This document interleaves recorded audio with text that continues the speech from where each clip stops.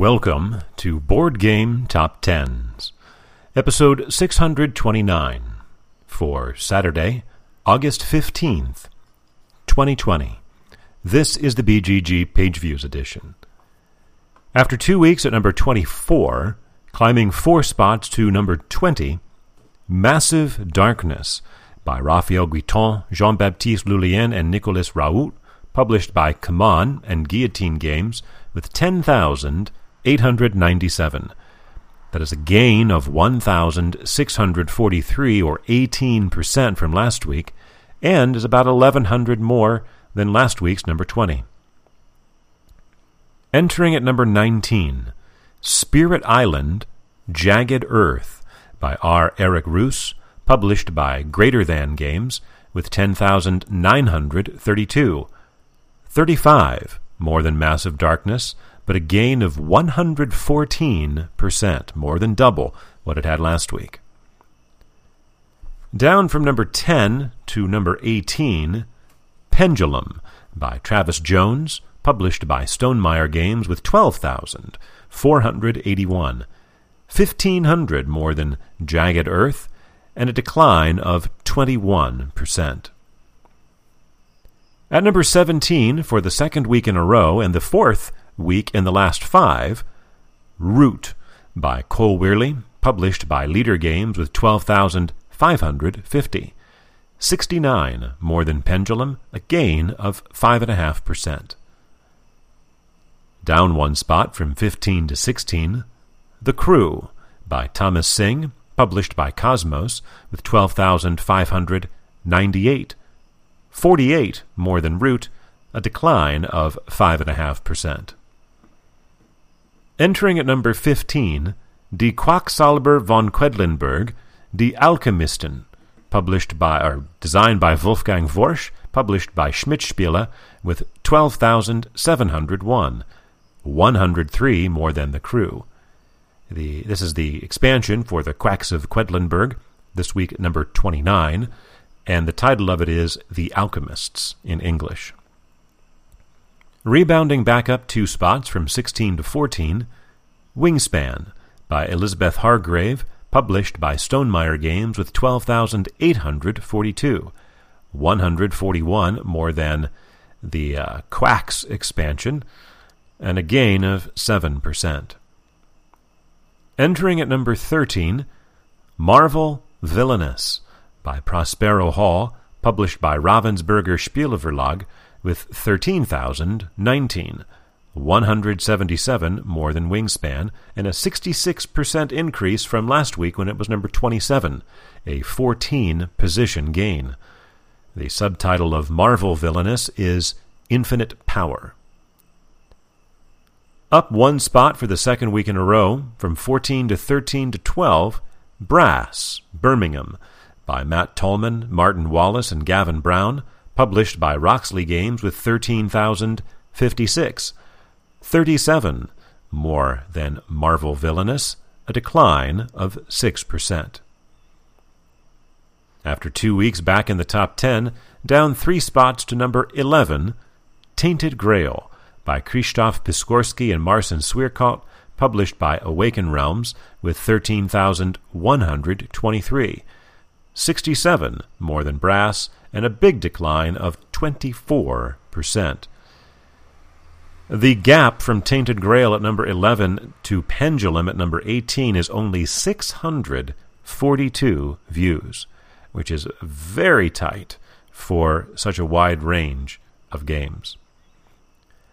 There are 4 new entries in the top 10 this week, the 4 games falling out: from 8 to 11, Tainted Grail; from 10 to 18, Pendulum; from 5 to 22, Descent, the second edition; and from number 1 to number 23, Santorini, New York. This marks the 40th time a number 1 has missed the top 10 the following week. The last time was Cairn, just last week. Now, by my best estimate, I have not gone back and literally counted, but I do believe this is the 400th Page Views edition.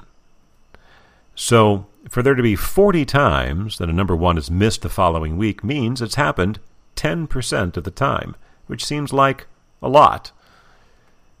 But then again, Gloomhaven and Android Netrunner have combined to take the top spot 131 times between the two of them out of 400 editions. So you kind of have to figure that there have been probably a couple dozen more games that were number 2 one week and then dropped out of the top 10 in weeks that those two games were locking out the top spot. So there you go. In its 4th week in the top 10, dropping from number 4 to number 10, the previous number 1, Fort, by Grant Rodiek, published by Leader Games with 13,609, 486 more than Tainted Grail, and the biggest decline on the chart, 40% off where it was last week. It's also 2,200 fewer than last week's number 10. Returning to the top 10 after a week away, our first new entry at number 9, up from number 11, Terraforming Mars by Jacob Frixelius, published by Stronghold Games with 14,867, 1,250 more than Fort, a decline of 2.5%, but it goes up 2 positions. In its second week back in the top 10, dropping from number 2 to number 8, Twilight Imperium, the 4th edition, by Christian T. Peterson, published by Fantasy Flight Games with 16,106, 1,240 more than Terraforming Mars, and another big decline of 35%. Our second new entry is a returning game at number 7, returning after 2 weeks away, Arkham Horror, the card game, by Nate French and Matthew Newman, also published by Fantasy Flight Games, with 16,158, 52 more than Twilight Imperium, and a gain of 8.5%. The last 2 weeks when it was out, it was number 13, and then number 12, so a 5-position gain for Arkham Horror. Up 1 spot in its second week back in the top 10, from 7 to 6, Marvel Champions, by Michael Boggs, Nate French, and Caleb Grace, also published by Fantasy Flight Games, with 18,498, 2,300 more than Arkham Horror, but a decline of 5%, and yet up to its highest position since April 11th, 4 months ago, when it was number 4.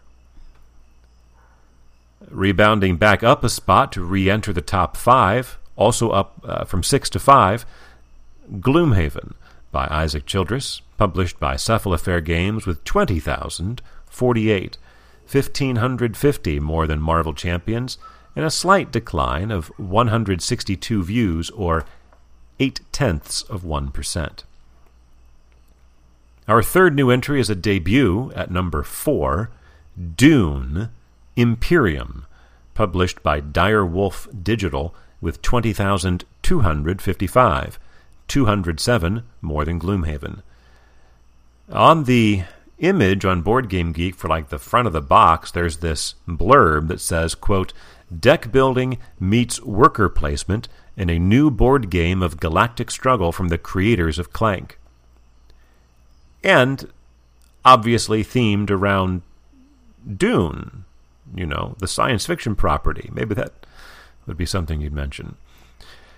In its second week back in the top 10, leaping from number 9 all the way up to number 3, Spirit Island by R. Eric Roos, published by Greater Than Games with 21,746, 1,500 more than Dune, a big gain of 28% to its highest position since March 14th, 5 months ago, when it was number 2. You may have noticed I said it was by Greater Than Games. I have been saying Fabled Nexus since its original release. Fabled Nexus, an imprint of Greater Than Games, or at least it used to be. I noticed when getting the information for the Spirit Island expansion, which of course is the reason why we see this boost, that they apparently have taken that logo off of new printings some time ago. Our highest new entry is another debut at number 2, Massive Darkness 2, by Alex Olteno and Marco Portugal, published by Kaman, with 22,796. 1,000 more than Spirit Island, and quadruple what it had last week when it was first announced, or rather when its game page first appeared. This is clearly the sequel to Massive Darkness, which we heard from back at number 20, and that's why it has surged. Massive Darkness was released in 2017 and currently ranked just outside the top 800 on Board Game Geek.